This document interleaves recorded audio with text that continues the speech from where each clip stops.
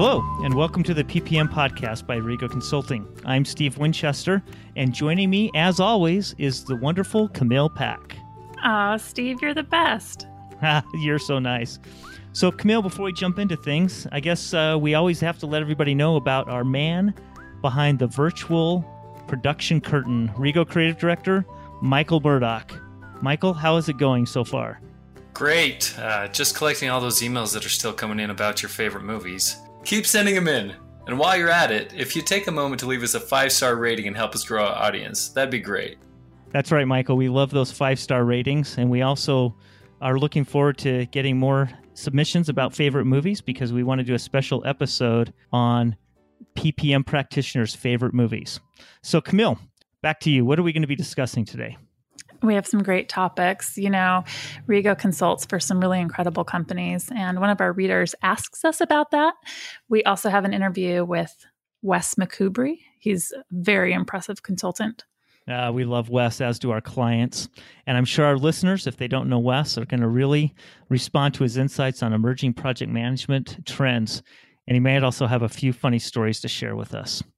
And speaking of our listeners, like Michael said, we are so grateful that you've taken the time to be with us. If you have suggestions or if there's something you'd like to see included in our podcast, or if you want to let us know your favorite movie, please drop us a line at podcast@rigoconsulting.com.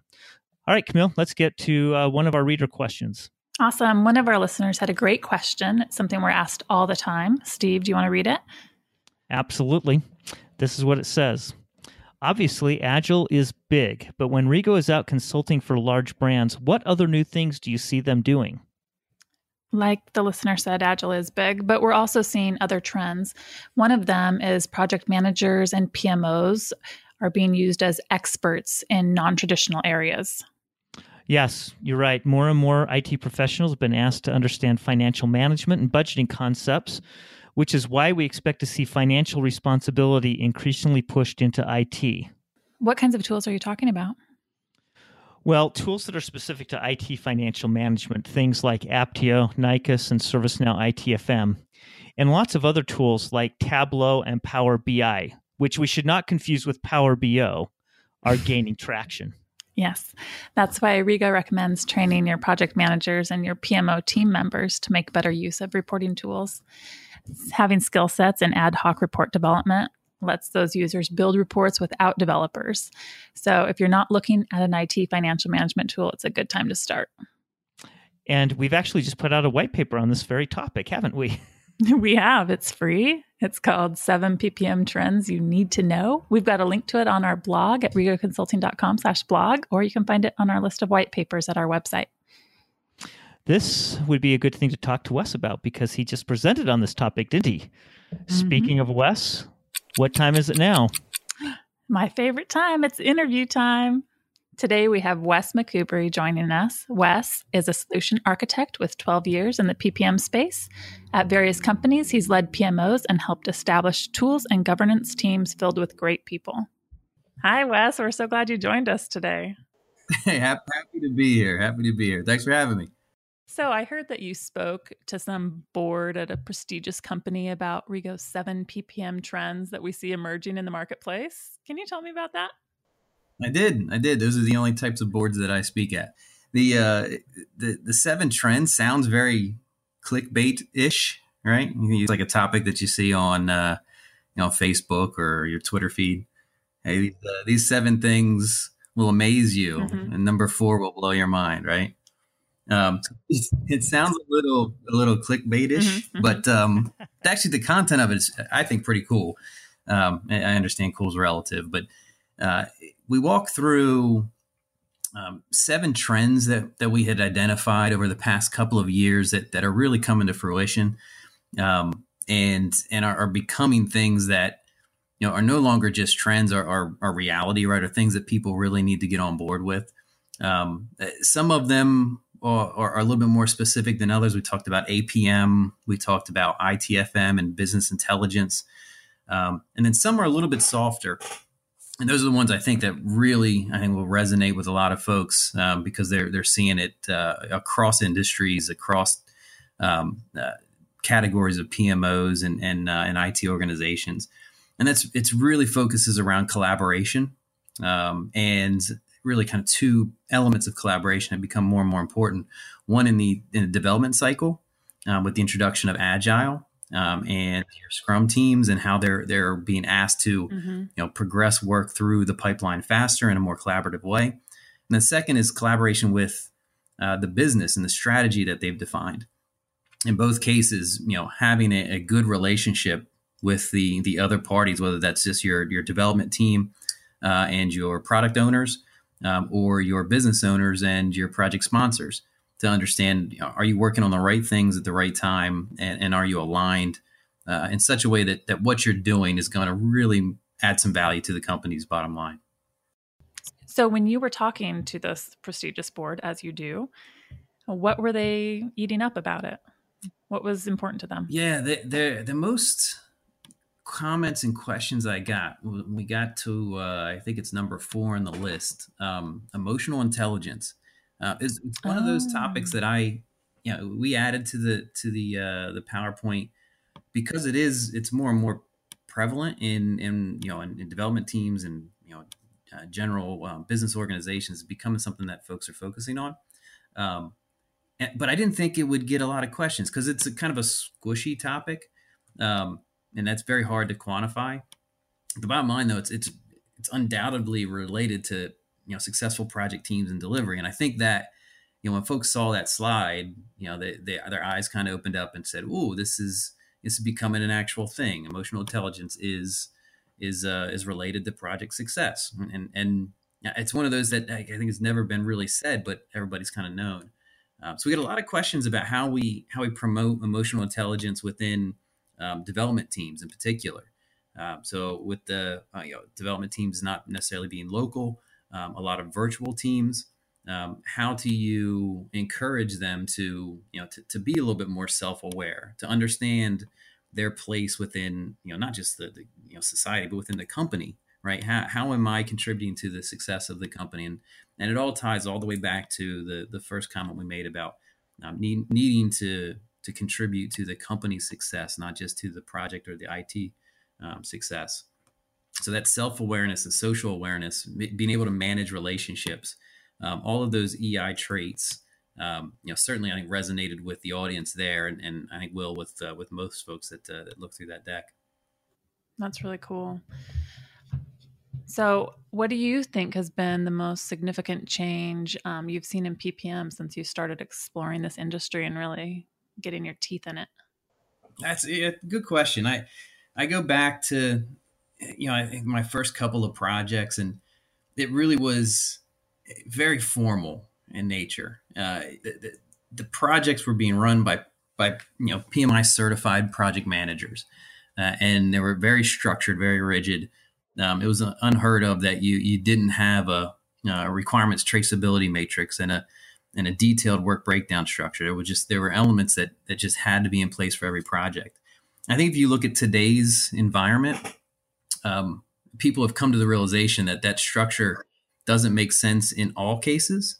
Right? There's certainly still a place for a very formal structured PM methodology, but not everywhere. So I'm seeing a lot of folks being asked to manage projects that aren't official project managers, that are taking the lead because they know the business well, or they know the requirements better than anybody else. They're not necessarily your traditional PM. So seeing just the types of people that are engaged in that industry has changed significantly from when I started, and they're being asked to do different things. Right? They're not necessarily being asked to manage a work breakdown structure. They're being asked to facilitate a team, right, and play the role of relationship manager. So that role of PM really has evolved over time, and not just in terms of who's playing it, but the skill sets that's being asked of it. Oh, that's interesting. Yeah, it is. That's very interesting. So, okay, I've got to digress away from PPM talk for a moment, because I'm always told that the person who knows about the coolest things for whatever the subject is Wes. So, since we've got you with us today, Wes, are we talking fashion, Steve? Yeah. Yeah, we're talking anything is what I'm told. So curious to know, what's the best movie you've seen recently, and is there anything you're looking forward to seeing? I've got two kids. All right, I've got a 2-year-old and a 4-year-old, neither of which can last Pixar. can last very long in a movie theater. So I haven't been to a movie in a while. We are big fans of the Pixar animation factory. I'll say though, I do get some time on planes, right? I flying a decent amount around the country, and I've pivoted what I look for in entertainment away from movies and more towards TV shows. So I'm going down the list of like the top 10 television series of all time. I started with like Breaking Bad. I then went to The Wire, and I'm now working my way through The Sopranos. So I was never much of a TV watcher, right? But being on a plane affords you some time to go through a couple of episodes. So that's where I am right now. I'm working my way backwards through the greatest television shows of all time. Oh, that's great. That's great. And there's maybe you'll get some nostalgic stuff like a little All in the Family or West Wing or something in there. West Wing's on there. I think West Wing is West next. Wing is quality. Loved West Wing. Yeah. All right. Well, let's turn our attention back to what we're all here to talk about, which is PPM. So, Wes, what do you see as the most important things PPM leaders need to do or know today to be successful? To me, it's about, you define success, right, as contributing to the success of the company, right? It's no longer about how you spend your budget, right? If you're given X million dollars, how well do you spend that? That's not a metric that matters anymore. It's really about how you're helping the business achieve its strategic goals. And to that end, I think PPM leaders need to be able to prioritize their work better than ever before, right? And that goes along the lines of aligning your work with the strategy, making sure that of the things you're focused on, those will have the biggest impact on helping the company achieve those goals. So aligning your projects is to priorities one thing, but having the right people aligned with it is another. So knowing the skill set that you have, and that those particular projects, that are right for those particular project managers, right? Based on complexity, based on skill set and experience. So aligning projects to priority and aligning people to projects, I think is a key skill set that PM leaders have to have. Right. Oh, that's fascinating. So what kind of business goals do companies try to get their teams aligned with? It certainly depends on the company and the industry. It should be specific to what that company sees as being a success criteria for them. As an example, you'll see it often as high level as customer satisfaction, right? And if a company, a couple jump to mind that have had poor customer experiences recently, think data breaches, things like that. Customer satisfaction can become the number one priority for a business. And all of the projects, all of the money should be dedicated as much as possible to that key strategic goal, right? Improve our customer satisfaction. And that means for an IT manager or for a PMO, you've got to look at your book of work and identify which of these is going to improve customer satisfaction. As a project that that upgrades a database, now is probably less important than a project that rewrites a UI. Right, so that's a decent example of a strategic goal that again can change pretty rapidly, but should be communicated across the board and should be introduced in alignment metrics for projects to be scored against. Very interesting. So you've met with a lot of people over the years traveling as a consultant. What seems to be first and foremost on their minds as far as their challenges go? Yeah, they seem to be worried. Maybe worry is not the right word, but concerned that the PMO is relevant to the company, because its role has changed. And I think it's part of their job to make sure that it continues to provide value to the company. And I think it's something it's in at least in the back of everybody's mind. Hey, is the PMO still doing what it should be doing? And that role has changed over time. And I think that goes hand in hand with just the change in the development environment, the IT environment, in being much more diverse in terms of methodologies. Agile certainly is playing a big role in that, and how the PMO can govern all of that. Given that these things change so often, right? The CIO is fond of saying, let's just get the work done. Let's allow people to work in the environment that they're used to working in. But at the end of the day, the CEO is going to ask for a report of all the projects and their status. And as a PMO, you've got to be able to pull that together, regardless of the diverse environment in which you're working. That's great. Thank you. And okay, so non-related question, PPM question again, but with all that traveling you've done, with all the TV shows you're watching while you're on the plane, you certainly must have some kind of a travel nightmare story. And you want to share that one with us? Yeah. I mean, a couple jump to mind. I fly out of Philadelphia, so it's always an event when you go through. Especially in the winter, right? It is. So I guess my most interesting story, we pull off of the jet bridge. We're backing down. We're on the tarmac, and pilot stops the plane and comes on and says something really innocent, like, "Hey, we're just waiting for traffic to clear," something along those lines.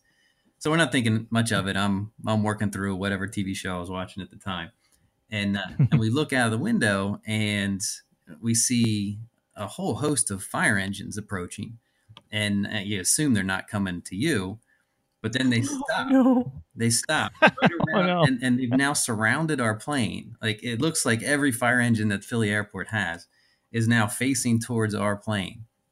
I'm looking, I don't see any smoke. Nobody's is alarmed yet, but I did notice that they kept a safe distance from our plane.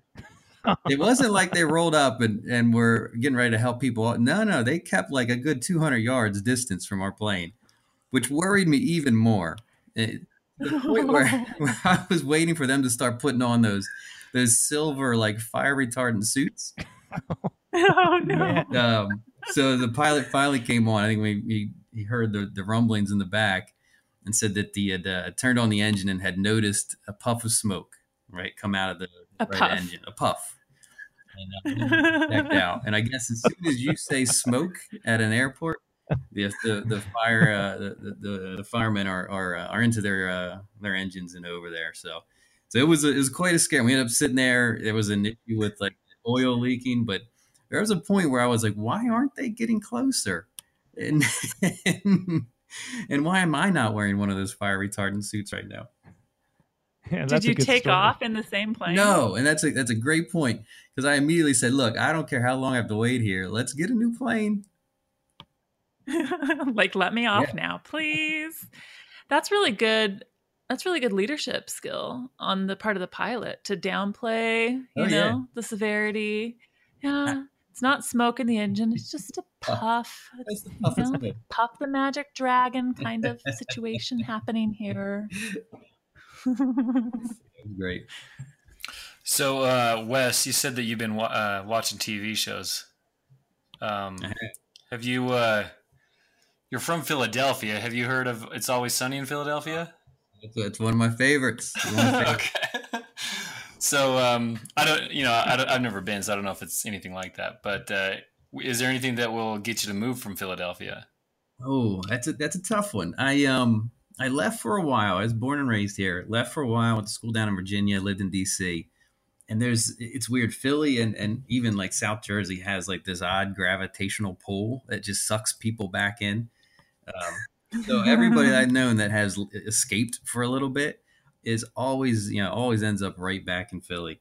I think it's like it's a communal sense of like misery, like with our sports teams, with weather, with just whatever it is. Like, we just like being grumpy together.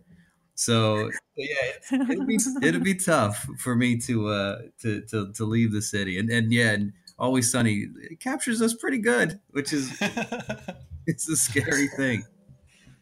Nice. Well, we're glad that you're at home there. And we're so glad that you met with us today. We really enjoyed talking with you, Wes. No, I appreciate it. Thanks for having me, guys. Hey, thank you, Wes. What a great interview, Camille. Now, as we wrap up, let's take a look at what's on our radar for our next podcasts. Coming up soon, we'll show you how to set up KPIs for your PMOs. And we'll have some really impressive consultants joining us to share some of their SME experiences guiding over 300,000 people through their PPM journeys. That's right. Rego's consulted with 35% of the companies on the Fortune 100 list and 50% of the companies on the Fortune 20 list. We have some incredible consultants. Yes, and our consultants will be available soon to help people at Rego University. It's the CAPPM or Clarity Knowledge Sharing event of the year. It's quickly approaching, and we know you're eager for the details.